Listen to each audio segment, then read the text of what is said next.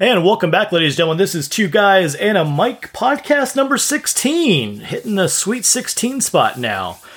Hope everyone had a good week, especially watching the Super Wildcard weekend last week. First things first, let's get into it. Make sure you follow us on our social media page on Facebook and Twitter at Two Guys and a Mic, number 2. See down in the description below for the correct spelling. First things first, as we always like to kick off the podcast, is our segment, What Are You Drinking? This week's pick was brought to you by Logan. So, Logan, why don't you kick us off for us? All right, well, this week we're getting a little twisted with the original hard iced tea with a hint of lemon, the assault weapon of drinks, Twisted Tea. All right, so let's crack them open here. Always a good can. Popping sound over the fresh mic there.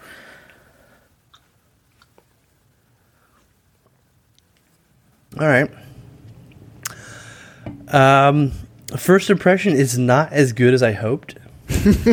Yeah, I think it's... Doesn't it bring you back to your college days? Not even that. So I really like the brisk lemon tea that comes in the bottles. I can drink those like water. I was hoping for a little bit more of that flavor. This is a little more... I don't even know what the word is. It's a little more rough, I guess, not as smooth. It's not bad. It's not as good as I expected. Scale of 1 to 10. No, 1 to 5. 1 to 5, sorry. 1 to 5. We're going to go with a 2. I probably wouldn't purchase this again. Yeah, I'm kind of on the same wavelengths as you. A little sweet for me, which is kind of interesting since I like some more, sweeter liquor type drinks. But I'm going to give it a 3 out of 5 just because I could probably drink a couple, but I probably would not buy another 6-pack of this anytime soon. Oh, you actually got a 6-pack. Wow. So I went to the gas station and got the lovely 24 ounce here. Yeah, that's what I got. I wasn't going to even bother with a 6-pack knowing I probably wasn't going to drink it again. I'm going to say it's a 1 out of 5. This kind of reminds me, I'm going to take another sip here. It kind of reminds me of the hard, Mike lemonades, the Smirnoff stuff. Oh, but those were so much better.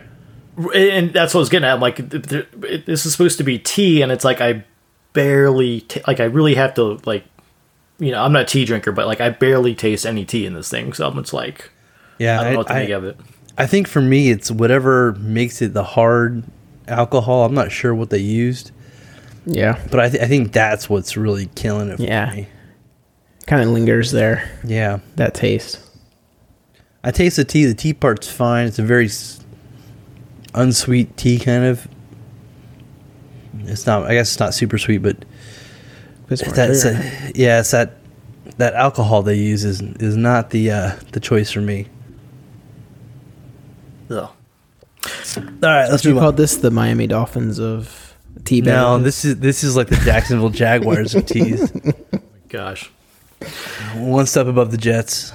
All right, so let's get to some material now. All right, so we got in this week's show, we're going to talk about the NFL Super Wildcard Weekend, of course.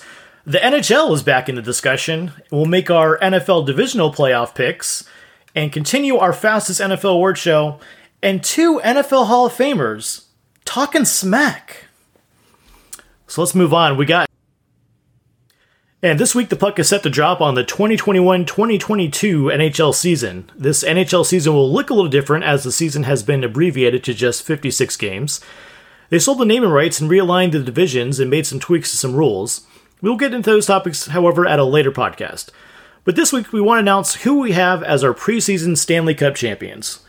To kick us off, who do you think is lifting the Stanley Cup this year, Brian? I had the luxury of watching the Lightning win last year. And if it wasn't for the news that came out a couple weeks ago about Kucherov having surgery and missing the regular season, I think it would have been a no-brainer that they had the best chance of repeating. With that being said, I'm still going to pick the Lightning. I think they have a very deep roster, and the hopeful news is that Kucherov is back for the playoffs. And with the season, of course, still kind of up in the air as to whether there's going to be delays for certain games. We've seen it in the NBA. We saw it very seldomly in the NFL. There's a chance that the season would be elongated a little bit. I'm hoping that helps his chance of coming back. But I'm going to pick the Lightning as my favorite this year. I think Washington and Boston are always, top contenders in the East. And then just if I had to pick a couple teams from the West to make a run, probably Vegas and Colorado. But without any unforeseen circumstances in Tampa, I would say that they're probably the favorite. Logan, you're the expert here. What do you got? Picking this year was really hard kind of for two reasons. Like Mike said, we have an abbreviated season with only 56 games compared to the normal 82 games. So we're talking about like 26 less games.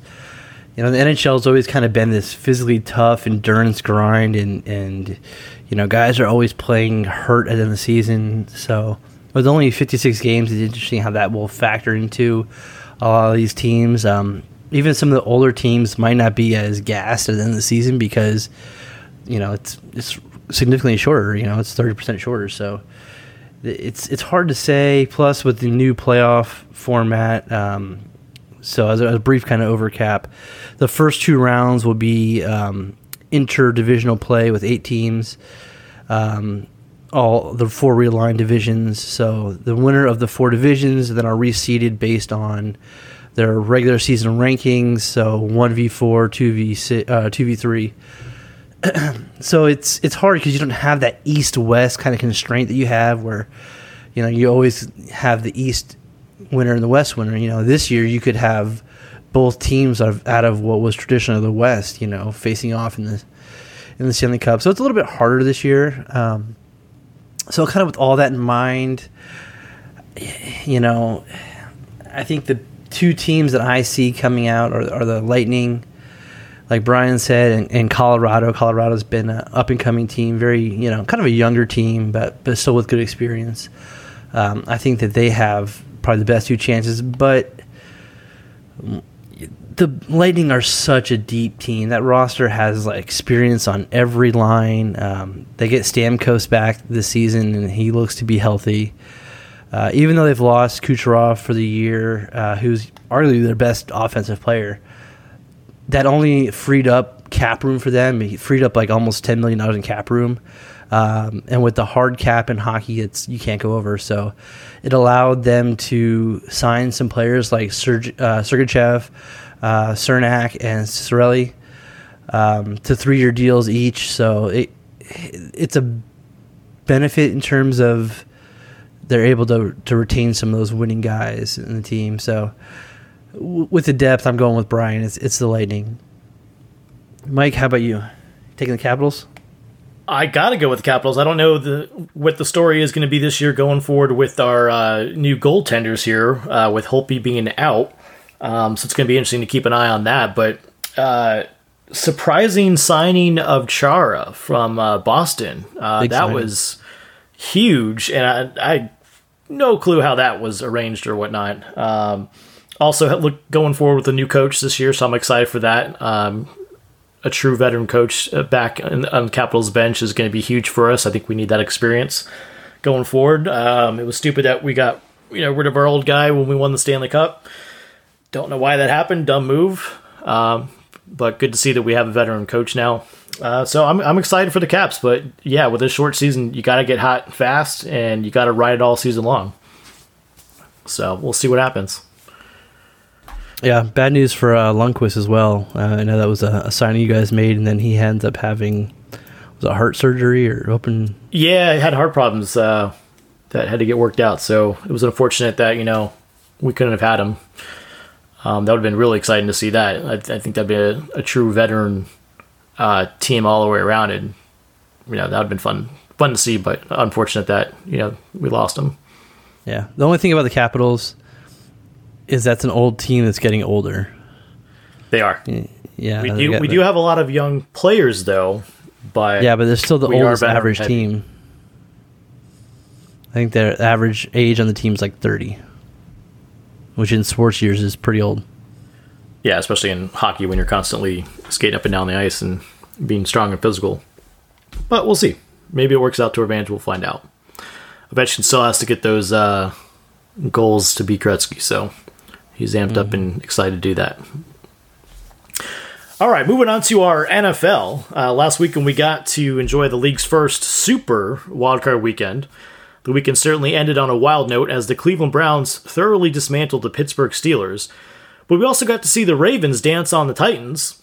Buffalo hold on to their first playoff win in 25 years. And the Rams defense stifle Russell Wilson and the Seahawks. The Bears offense continued to struggle. And of course, Brady continued his playoff dominance with his new team. Guys, what was your top takeaway from the wildcard weekend?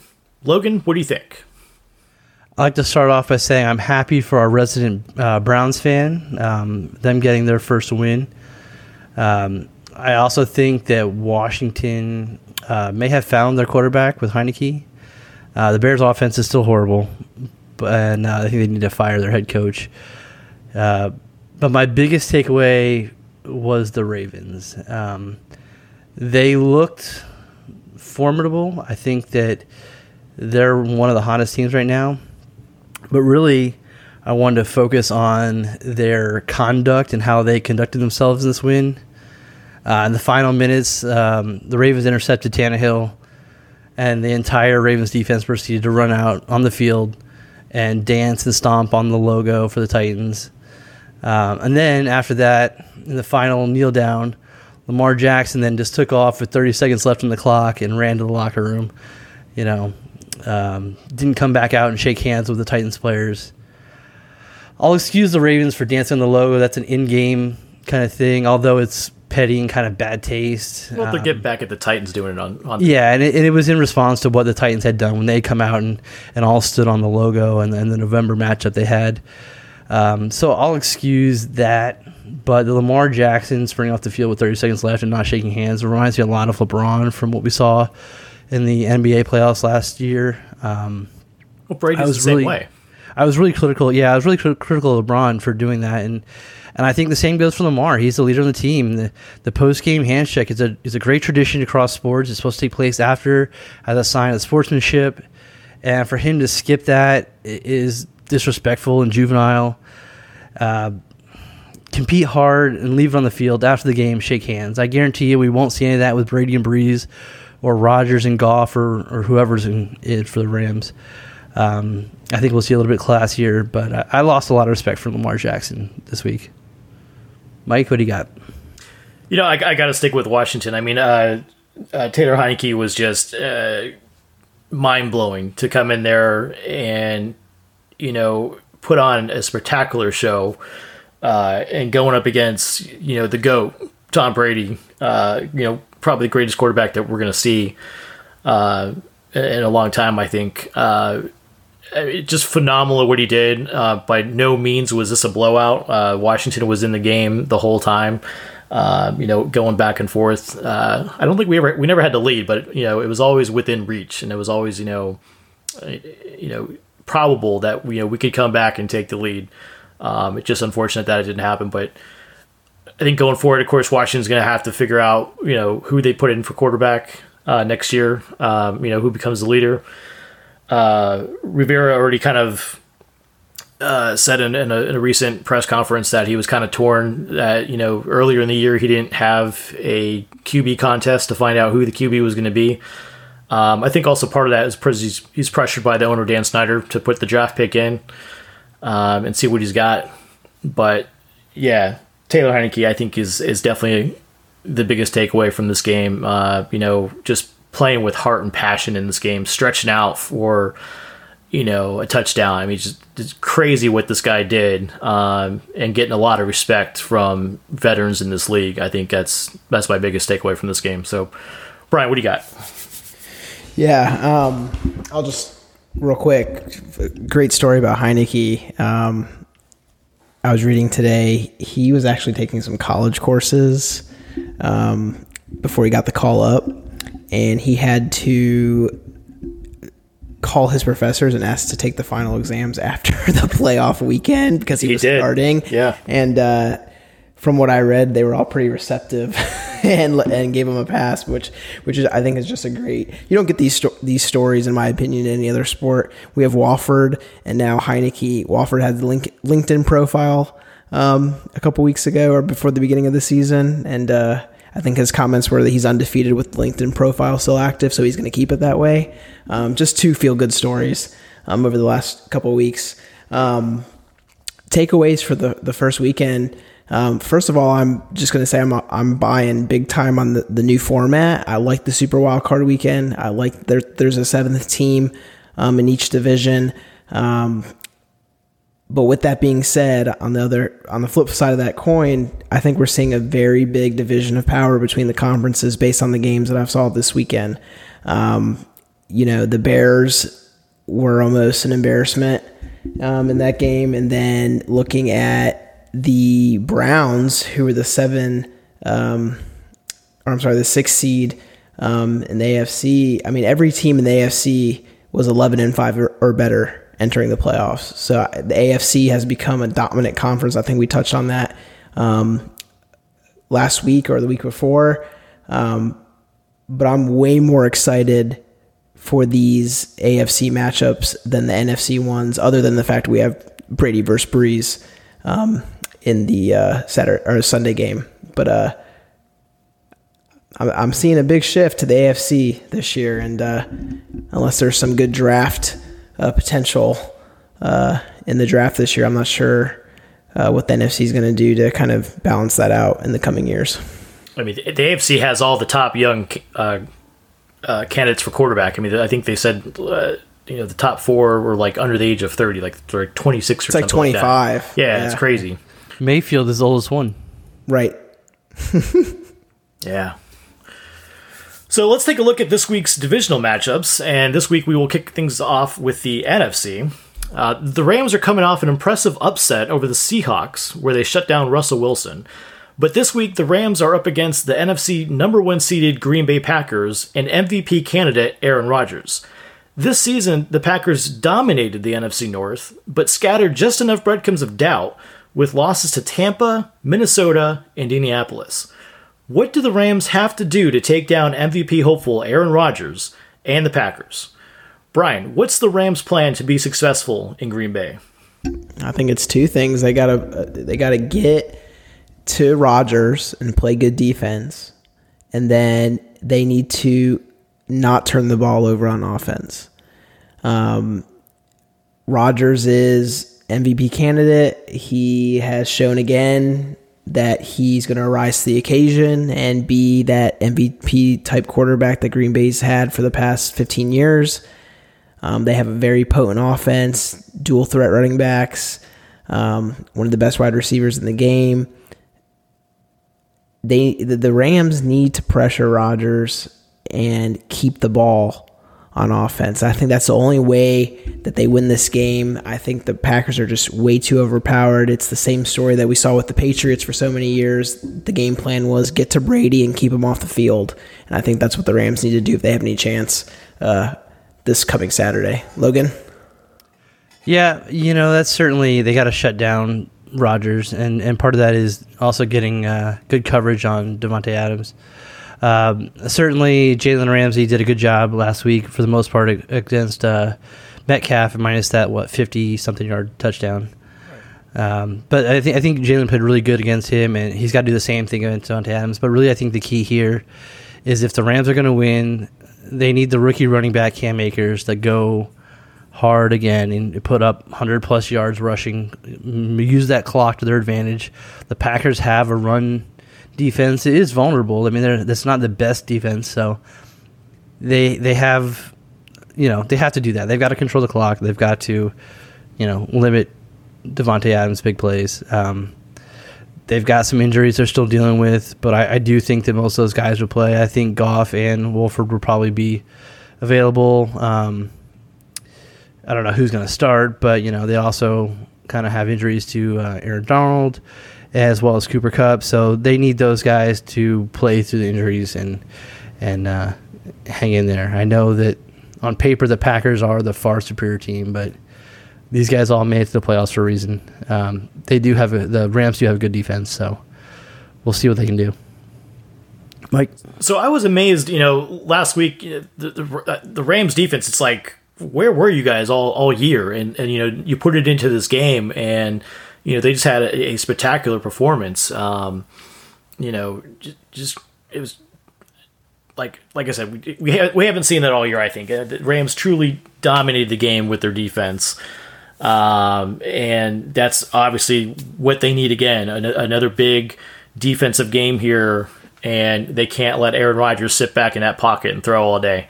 You definitely got to get him moving, get him outside the pocket, get him uncomfortable, and that's what it's going to take. I mean, I don't think there's going to be much offense coming from the Rams necessarily, but the defense has to light it up again. They got to do it the same process of what they did against Seattle. So real quick, who does it matter who's in quarterback for the Rams? Should Goff play if he has a good warm up? I know that he was throwing the ball with velocity this week in practice. Wolford certainly adds a different dimension to that team. Maybe a little bit better decision maker, a little bit more mobile. Does it matter which quarterback plays? I think it matters. I mean, the whole Wofford thing is great. Good story. But as much as we want to hate on Jared Goff, he's been in the Super Bowl, and this is crunch time, high pressure. I think that you still have the argument that Goff is the more athletic quarterback. The only reason we're having this conversation, of course, is the thumb. But he did enough last week to win. It's not like he was put in the game in the fourth quarter. I mean, how many minutes into the game was Wolford out? It was the first quarter, wasn't it? Yeah, it was pretty early, I thought. One of the first drives. Right. So with that being said, if Goff's ready to go, you got to roll with him. I mean, he's the quarterback who got you to the playoffs. I know they were on the fray there in the very last week of the season where they needed things to go the right way for them to get in, which it did. But he is a Super Bowl quarterback in the terms of he played in the Super Bowl. I think he gives you your best shot of winning this coming weekend. Is the other guy even cleared? Because he went to the hospital to get checked out. Yeah, he came back. It was just a stinger. He came back. He was there for the end of the game. Okay, so I didn't know if he's in concussion protocol, but I think for sure they have to go with Goff. I mean, I don't see him going back in and risking maybe another head injury or something. That's all I got there. See, I'm on the opposite. I think that you got to go with John Wolford. I think he provides a little bit of more of a dimension. The play calling seems a little bit more decisive when he's in. Goff has seemed to kind of just be a game manager. If you're going to beat the Packers, I think you can't have that. I think you got to provide us a little something extra. I think that Wolford is probably the better option, but I'm not sure that it matters which one is in. I think you got to go with the guy you pay more. Put up or shut up. Obviously, if he doesn't do it, you pull him. But I mean, got to go with the big guy. All right. So it seemed inevitable that Breeze and Brady would match up against each other as both 40-something-year-olds won their respective Super Wildcard Weekend matchups. This will be the third showdown between these two teams this season, with the Saints winning the previous two matchups, rightfully so. This game will be on Tom Brady and Drew Brees, with Brees winning 5 of the pair's last 7 meetings. Will Brees and the Saints complete the hat trick, or will Brady and the Bucs continue to win on the road? Logan, I think I know who you're going to pick, so why is it Drew Brees? You caught me, the Saints, they swept the regular season, the combined score of 72-26. So I'm going to say the Saints do complete the hat trick versus the Bucs, but in order to do that, they need another outstanding game from their defense. They need to be dominant performances from Kamara and Breeze. Breeze has looked a little bit shaky, I think. Certainly not as efficient as you would expect after coming back from the rest, but if you look past Brady's reputation, the Saints have the better defense. They have the better offensive line. They've got the better track record against quality opponents this year. But it's hard to look past Brady, especially when he's got an arsenal of Evans, Godwin, Brate, and Gronkowski. But Brady's kind of looked average against the Saints this year, and, Breeze isn't looking great, so I think it's going to be a close victory with the Saints over the Bucs. And I really hope this is kind of a memorable matchup between these two guys, because this may be the last time we see a meeting between Breeze and Brady. So, yeah, no, you kind of took my point, which was I think this might be the last time we do see this matchup in the playoffs for sure. I think Brady comes back no matter what. He's got the contract, so. But I'm taking the Saints as well to complete the sweep. I just think that for a guy, I know you criticize Breeze a little bit for not looking as sharp, but I mean, this is talking about a guy who fractured how many ribs? 12? Yeah. Something crazy. I mean, for him to even be playing this season, I think is incredible. I've heard people who've broken ribs say that it's been years and they still have moments where they have excruciating pain if they move the wrong way. So he's playing better than I could have imagined for somebody who broke 12 ribs. I think Kamara's the wild card in this game. We've seen him go off time and time again. I don't know if the Bucs defense is going to be prepared to stop him. They obviously haven't in the first two matchups. The game's in New Orleans. I think the balance is tipping towards New Orleans the more and more I think about it. So I'll pick the Saints to complete the sweep of Tom Brady and the Bucs. And bold prediction: this might be Brady's last playoff game. That's an interesting one. All right, so I guess I'm the oddball out here. I'm kind of surprised by this, but I'm actually going with the GOAT. I'm going with Tom Brady and the Bucs for some fun reasons, and I don't want to hate on the Saints because I thoroughly enjoy watching the Saints. I like watching Drew Brees play. He's also been a great, fascinating quarterback to watch when he's ever on the TV. But Brady with officials, and the officials not doing so well with the Saints. Doing them bad. Who's to say it doesn't happen again in this game? That the Saints lose the game because of a bad call or something. So, are you saying that the referees complete the hat trick against Breeze? Against Breeze, yeah, exactly. That's the opposite hat trick I'm going with here. I'm for sure picking that. As the past 2 years, it's been an unfortunate story for the Saints that they get thrown out due to some bad calls. So I'm definitely taking that. I think something can happen there. Definitely, I think for sure Drew Brees has to retire after this year, after these rib injuries. It's crazy that he's even in there playing right now with that sort of stuff going on. But that's his heart. That's his team. It's his city. It's his team. He feels he's got to go. He's got to get in there. He's got to do it right. But this very well, it's sad. I mean, it's coming to an end that we're talking about this, but this very well could be their last matchup together. And yeah, unfortunately, I think Drew Brees is out next season. I don't think he's coming back. But I am picking the Bucs. I'm going with the GOAT. I'm not going to go against him. He's got the Super Bowl wins. He knows how to get there. I think he's got his team a little bit dialed in right now. And Tom Brady and the Bucs, moving on. So, all right. So, switching over now to the AFC side of the league, we had the Baltimore Ravens traveling to Buffalo to take on the Bills. Both teams have young, dynamic quarterbacks and are almost evenly matched, with this week's matchup only having a 2.5-point spread.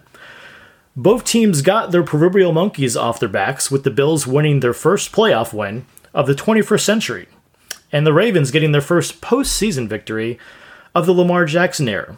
which quarterback will win their second playoff game this weekend. Brian, you're the Bills fan, and they won, so you can start us off here. Oh, it feels good to say that the Bills won a playoff game. First time I've probably said it in my life, because I didn't have the vocabulary when I was 3. But I'm going to be a homer. I'm picking the Bills. It's in Buffalo. Bills Mafia. We've got fans in the stands. I am nervous for the game because the Ravens coming in with the number 1 rushing attack, and the Bills defense has not been the best against the run this year. So I do have concerns, of course, but I do think that there was a big cloud hanging over any Buffalo playoff chance until we won a playoff game. It was a battle last week against the Colts. The Colts and the Ravens had the same record coming into the playoffs. So, we can argue here all day which team's better. The Ravens are certainly more dynamic, as you stated, Mike, with Lamar Jackson under center. But I'm feeling the Bills this week. It's in Buffalo. It's going to be cold. I think Josh Allen's hyped. He got his first playoff win as a quarterback, regardless of the whole stigma around the Bills winning a playoff game. That's a big one as well. I think they sink into it, and that passing game comes forward and picks apart the Ravens defense. Logan? Yeah, I think last week we definitely saw the Ravens' run defense is better than advertised, and that they have the second best kind of defense in the league against stopping the run, especially in those short yardage situations. But none of that matters because the Bills don't rely on the run game; they rely on Josh Allen. The Bills' receivers are a force. They make players cover the entire field on that defense. Particularly the sidelines. The Bills led the league in completions and yards to the left and right sidelines. Then you throw in, Stephon Diggs and Gabriel Davis, who can really do some acrobatic stuff along those sidelines and really turn those, what should be out of bounds plays into upfield runs. So I'm giving the offensive edge to the Bills. The defense for these two teams are kind of similar level of talent. I think the Bills maybe have more athleticism in the secondary. Last week, they had their safety Hyde broke up 3 passes against the Colts, including that Hail Mary at the end. He also had 7 combined tackles. I think he's going to be a big reason that the Bills win this game and help. Not to interrupt you, but Micah Hyde was thinking about flashbacks of Arizona during that last play of that game. Sure. He was not letting that happen again. Yeah, and they did a good thing about knocking it down instead of trying to catch the ball. But he's going to be a big person that's going to have to contain Jackson in that run pass option. Bottom line is Jackson and Allen are a pair of really thrilling young quarterbacks, dual threat playmakers who are going to spend the next decade scoring off against each other. But they're all going to face off each other for the right to play against Patrick Mahomes.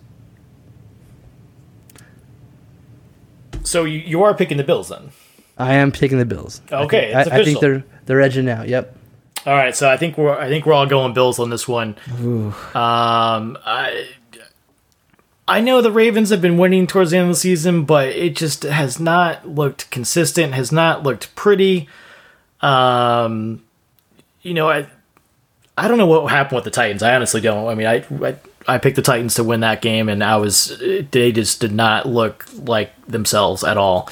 Could not contain Lamar Jackson in rushing. I mean, it was just crazy. And that's kind of where a lot of the scoring plays come was, Lamar Jackson broke free. And it's just like, okay, well, you had him.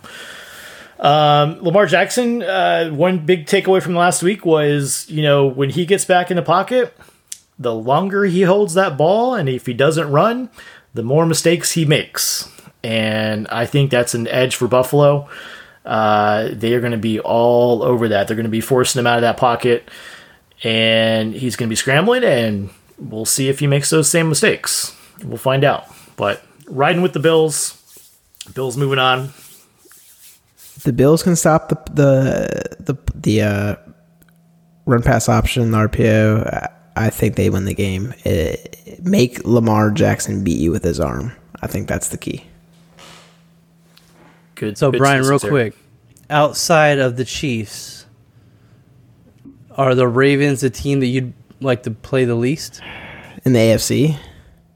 Well, I mean, I don't in know general. both sides. Yeah. I really was rooting for the Steelers last week because, before the game, I had no idea what the Browns were going to do. But I really didn't want to play the Ravens or the Titans for the reason being that they both are big run teams. And we played the Titans once already. They ran all over us. I think the meme of the year is Derrick Henry stiff-arming Josh Norman 5 yards out of bounds. Like throwing him 5 yards out of bounds. Not that he was already out of bounds. But I think the team I really didn't want to play was Tennessee. So I'm kind of glad that the Ravens knocked them off because the Bills did play the Ravens last year and it was a close game. And I think Lamar Jackson's play has declined slightly this year. I mean, he won the MVP last year, right? So, I mean, he didn't go up in play because he's not in the conversation. But I would say other than the Chiefs, it was the Titans with the Ravens as a close third there in the AFC.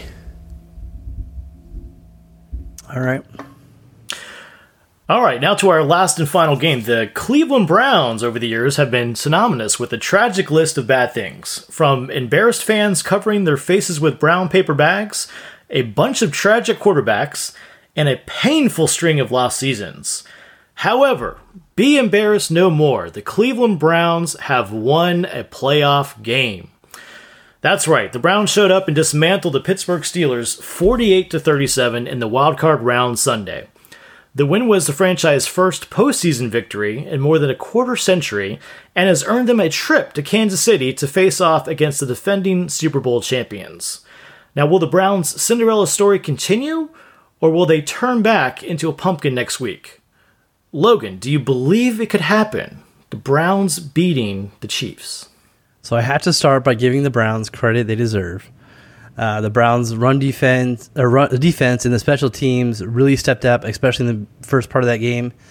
And that's been like the most dominant opening to a playoff game I can ever remember. I don't remember ever seeing a team take control that well against a good team ever.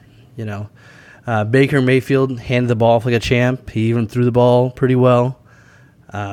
Certainly all phases of that team are greatly improved from the beginning of the season.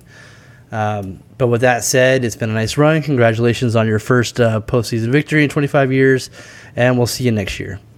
This week they're going up against rested Patrick Mahomes, Tyreek Hill, and Kelsey and the rest of the Chiefs. And that team is just going to pick apart the Browns secondary, and there's really nothing they can do about it, I don't think. Mahomes and the Chiefs have the second highest number of 20-plus yard plays from scrimmage this year, only behind the Texans. And, Mayfield's just not going to be able to keep up with Mahomes, I don't think. He's not going to be able to hand off the ball that many times. He's not going to have to be able to throw those short passes. The Browns should be happy with their 2020 season. They got a lot they can build on next year, but, Sunday night was kind of their Super Bowl, and, this game is going to be a reality check for them. So, Mike, how about you? What do you think? So I'll be honest. I mean, I'm a little bit nervous for the Kansas City Chiefs here. Going down the pipe, they weren't playing top-notch football. They were getting wins for sure, but they weren't playing their top-notch football. And I'm hoping that with this bye week, they were able to figure stuff out, dial in. This is the playoffs. You got to come in, you got to dominate the game, and get that W, move on, get yourself to the big dance. So that being said, I'm nervous for the Kansas City Chiefs. The Browns were just crazy dominant within the first 5 minutes of the first quarter. I mean, they just completely shut down the Steelers, and they didn't even know what happened, where they went wrong. They were stunned, and they just could not get back in the game to do anything. And it was the Brown show. That's what it was. You saw that game. You saw the Browns. You didn't see anything from the Steelers. And we talked about this. Sorry to cut you off. I think we did see something from the Steelers. We saw bad play after bad play. they are just as guilty as the Browns as making good plays. The Browns made the plays they need to make, but the Steelers, starting off by throwing it 10 feet over, Roethlisberger and tip passes. I mean, they capitalized on them, but they certainly weren't. They weren't on it, and we talked about it in previous podcasts. When Washington handed the Steelers their first loss of the season, that really just, snowballed into everything else. And we were saying back then, it was a wake-up call for them that they didn't answer.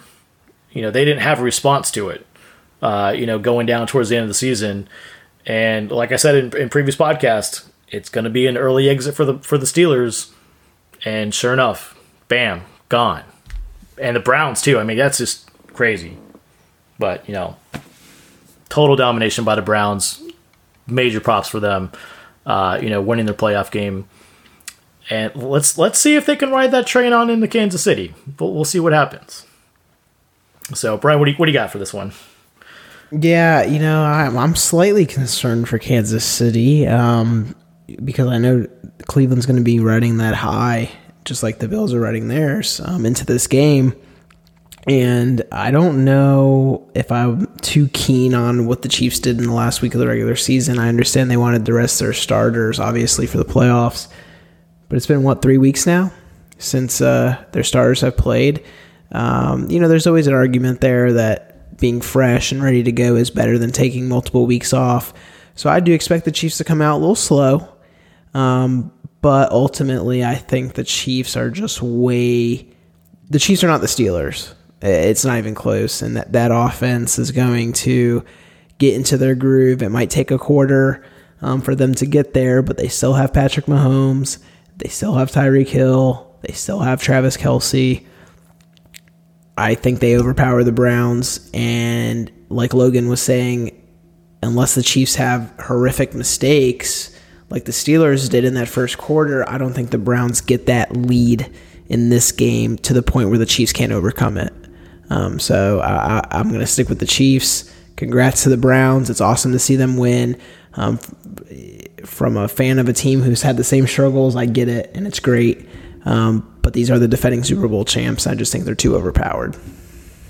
I think one thing to note is that the Chiefs are susceptible to kind of shooting themselves in the foot. They are the second most penalized team in the league. They left 300 yards on the field, in terms of called back plays. So if they are kind of slow to start, they could end up in some long yard situations where, they have a holding or a miscue and end up with maybe some flags that kind of put them behind or help out the Browns. All right, well, that wraps up our divisional picks. Do we want to do a quick recap or just keep going? I think. We'll recap last week. Brian and I had 3 picks each. Mike, you had 2. This week, I think we're all taking the Packers. We're all taking the Bills. We're all taking the Chiefs, and the only game we're different on is Mike, you're taking the Bucks, and Brian and I are taking the Saints. There you go. So that's my one game to bring back a tiebreaker here. I mean, if there's a game to do it, that's the game to do it. I agree. That's it. All right, so going on to our fastest 3-minute NFL award show, part 2 now. This week we are wrapping up the 2 guys and a mic 3-minute award show. This week we'll hand out our offensive awards. Offensive Player of the Year, Offensive Rookie of the Year, and our big one, the Most Valuable Player. So, Brian, let's start the clock here. You got 1 minute. Offensive Player of the Year, Offensive Rookie, and your MVP starting now. All right, so quickly, Offensive Player of the Year, I am giving it to, drumroll please, Travis Kelce of the Kansas City Chiefs. He has been, again, astonishing this year. In 15 games, he broke Kittle's record. There's only so many tight ends in the league right now that are playing elite. He is the guy to beat. So I'm giving it to him for his performance this year. Offensive Rookie of the Year, I'm going to one of my own fantasy players, Jonathan Taylor for the Indianapolis Colts. This guy is an elite runner. I wanted the Bills to draft him this year. They let him pass up. He led the league in rushing for rookies this year. He's had 1,700 all-purpose yards. I think he's going to be great for years to come. MVP, it's homer time. Josh Allen, first playoff game for the Bills in 25 years. I think that he is playing the best football by a quarterback right now as we talk today. Mahomes better watch out because next week could be over. There you Logan. Go. All right, so let's go with you, Logan. We got 1 minute on the clock. Your Offensive Player of the Year, Offensive Rookie of the Year, and your MVP starting now. All right, for Offensive Player of the Year, I'm going Derrick Henry. You know, he rushed for over 2,000 yards this season, which is the fifth most in the NFL history. He's won the rushing title the last 2 consecutive years. He did better than the Vikings running back Dalvin Cook, running almost 500 more yards than him this year. Just dominant play. I mean, he really powered that Titans offense. My Offensive Rookie of the Year, I'm giving it to Justin Herbert, even though he only had a 6-9 record. He managed to set a number of individual records. Not only did he set the rookie touching passing record, but he also set the rookie total touchdown record for a single season, breaking Cam Newton's 32 record set in 2011. And my MVP is Aaron Rodgers. To me, it's tough not to see why you give it to him. He had 48 passing touchdowns, led the league. His passer rating was also best in the league at 121.5. He's only thrown 5 interceptions all year. Time. Music is playing. And one thing, Rodgers threw 48 touchdowns. The Packers only punted 46 times. So he threw more touchdowns than they punted. All right, so 1 minute on the clock for me. We got Offensive Player of the Year, Offensive Rookie of the Year, and my MVP starting now. All right, my Offensive Player of the Year, which I'm kind of surprised we all kind of get different people here. I'm going with Devontae Adams of the Packers. I mean, he is just lighting it up with Aaron Rodgers, and that's truly his night on the team, the go-to player. Just amazing year for the two of them. Moving on to my Rookie of the Year here, I'm going with Justin Herbert. Again, Logan touched on the record. It's unfortunate. Their defense just wasn't there this year. The coaching staff wasn't there to support them. And coming off the bench, to get that start and just, ride or die and go at the year, I mean, he was phenomenal. MVP pick, Patrick Mahomes. Only 1 loss in the season. Got to go with him. He's getting you wins constantly, and it's a great team, great matchup. Looking forward to them going to the Super Bowl back-to-back. Yeah, that's all I got. Good job. All right, so that was our fastest 3-minute NFL award show. And we talked about the pick'em, so let's move on to an interesting topic here. So who you got? On a recent episode of T.O.'s podcast, Hall of Famer Randy Moss was asked who he believes is the best wide receiver ever. Moss put himself first, T.O. second, and stated that Jerry Rice is probably third or fourth. When asked about Moss's claim, Rice responded, "If Randy wants to put me number one, that's fine. My main thing is it was all about the rings." So who you got as the best wide receiver ever? Moss, Rice, T.O.? Logan, who are you going with? Jerry Rice is clearly the greatest wide receiver of all time, hands down. He's so far ahead of everyone else in receptions, yards, touchdowns, that I'm not sure those records will ever really be surpassed. He's got the combined work ethic. He has explosive off the line, maybe not the fastest guy overall, but really quick off the line. And just a perfectionist, and that's kind of another combination you really need to become like the poster child for the wide receiver position over the years. If anybody that's playing today is going to break his record, I think that they're going to have to be like an elite wide receiver for at least 15 years, to even come close. Moss, I have him in my top 5, maybe top 4, but he's definitely not number 1. So as a metric, Moss averaged 70 yards per game throughout his career, where Rice averaged 81 yards per game. Brian? Yeah, I mean, it's Jerry Rice. And T.O. even in the conversation. I don't know about that. I would say Larry Fitzgerald is more deserving to be in the conversation, or maybe even Megatron. But yeah, Logan outlined it all. Receiving yards, touchdowns, average yards per game. It all goes to Jerry Rice. I think the only stat that Randy Moss can say that he was better than Jerry Rice was yards per catch, because Randy Moss was that home run hitter, right? So I mean, all of his catches were big down the field catches. But I mean, the GOAT's Jerry Rice when it comes to that position. And I'm just looking at the yardage right now. 22,895 yards in his career.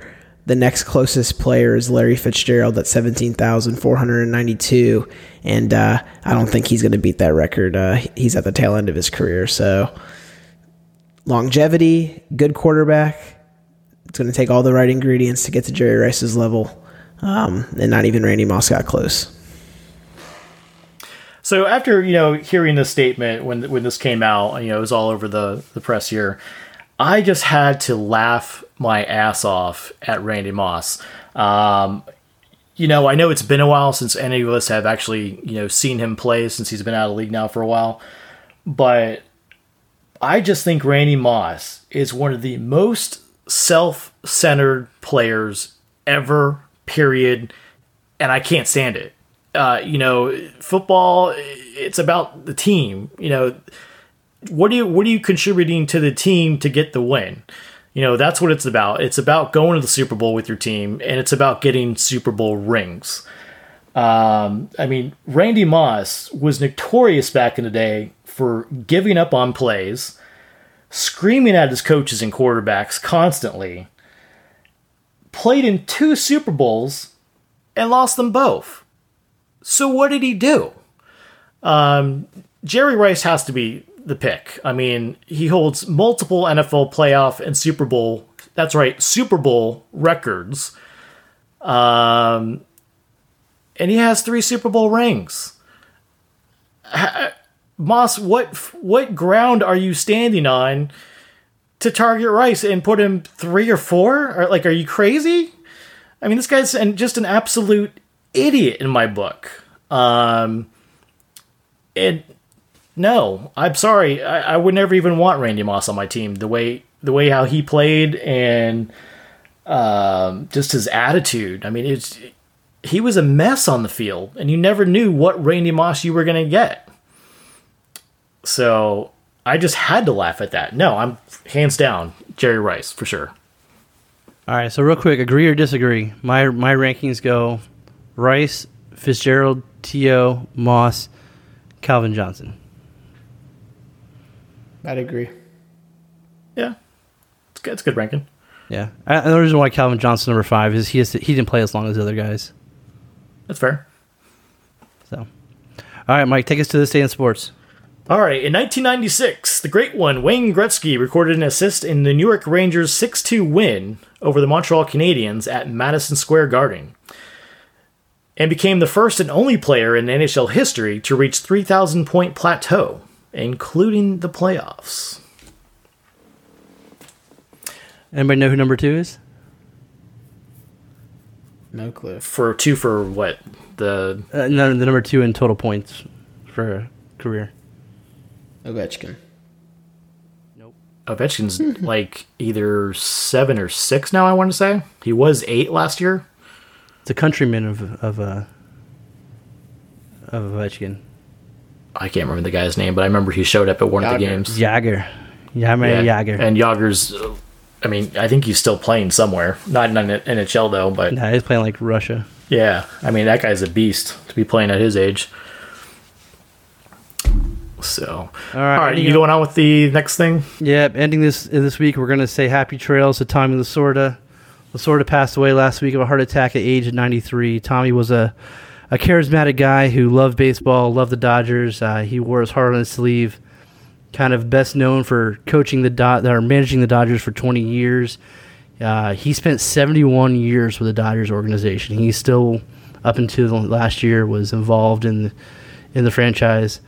My kind of favorite memories from him, where he got mocked by the Philly Fanatic, went out there in the field, chased him down, stole his four-wheeler, kind of beat him up a little bit. Hysterical video. Oh, If you have great not video. watched it. Yeah, if you haven't seen it, you got to go check it out. It's great. And then my second one was kind of more recent, where he was the third base coach in the All-Star game, and I forget who it was, but somebody broke their bat, and it kind of flew and kind of hit him. He kind of awkwardly stumbles and falls over backwards while attempting to kind of get out of the way. Just comedy. Afterwards, was that Barry Bonds came out and gave him the chest protector to wear for the for the third base coach. Just a guy who was really passionate about his job, loves sports. Not guys. There's not a lot of guys with that kind of love for the sport. There's certainly guys that love the sport, but Tommy Lasorda was one of those guys who really believed in baseball, and happy trails, buddy. R.I.P. All right, guys, remember, make sure you follow us on Two Guys and a Mic. Make your drink suggestions, because we're running out of ideas. We're going to need some help here going forward. And feel free to post your memes, your sports memes. Get us a laugh. Tell us where you're from. Interact with us. Always looking for feedback. Connect with us. Facebook, Twitter. So, more things coming. We'll see you next week. This has been Two Guys and a Mic.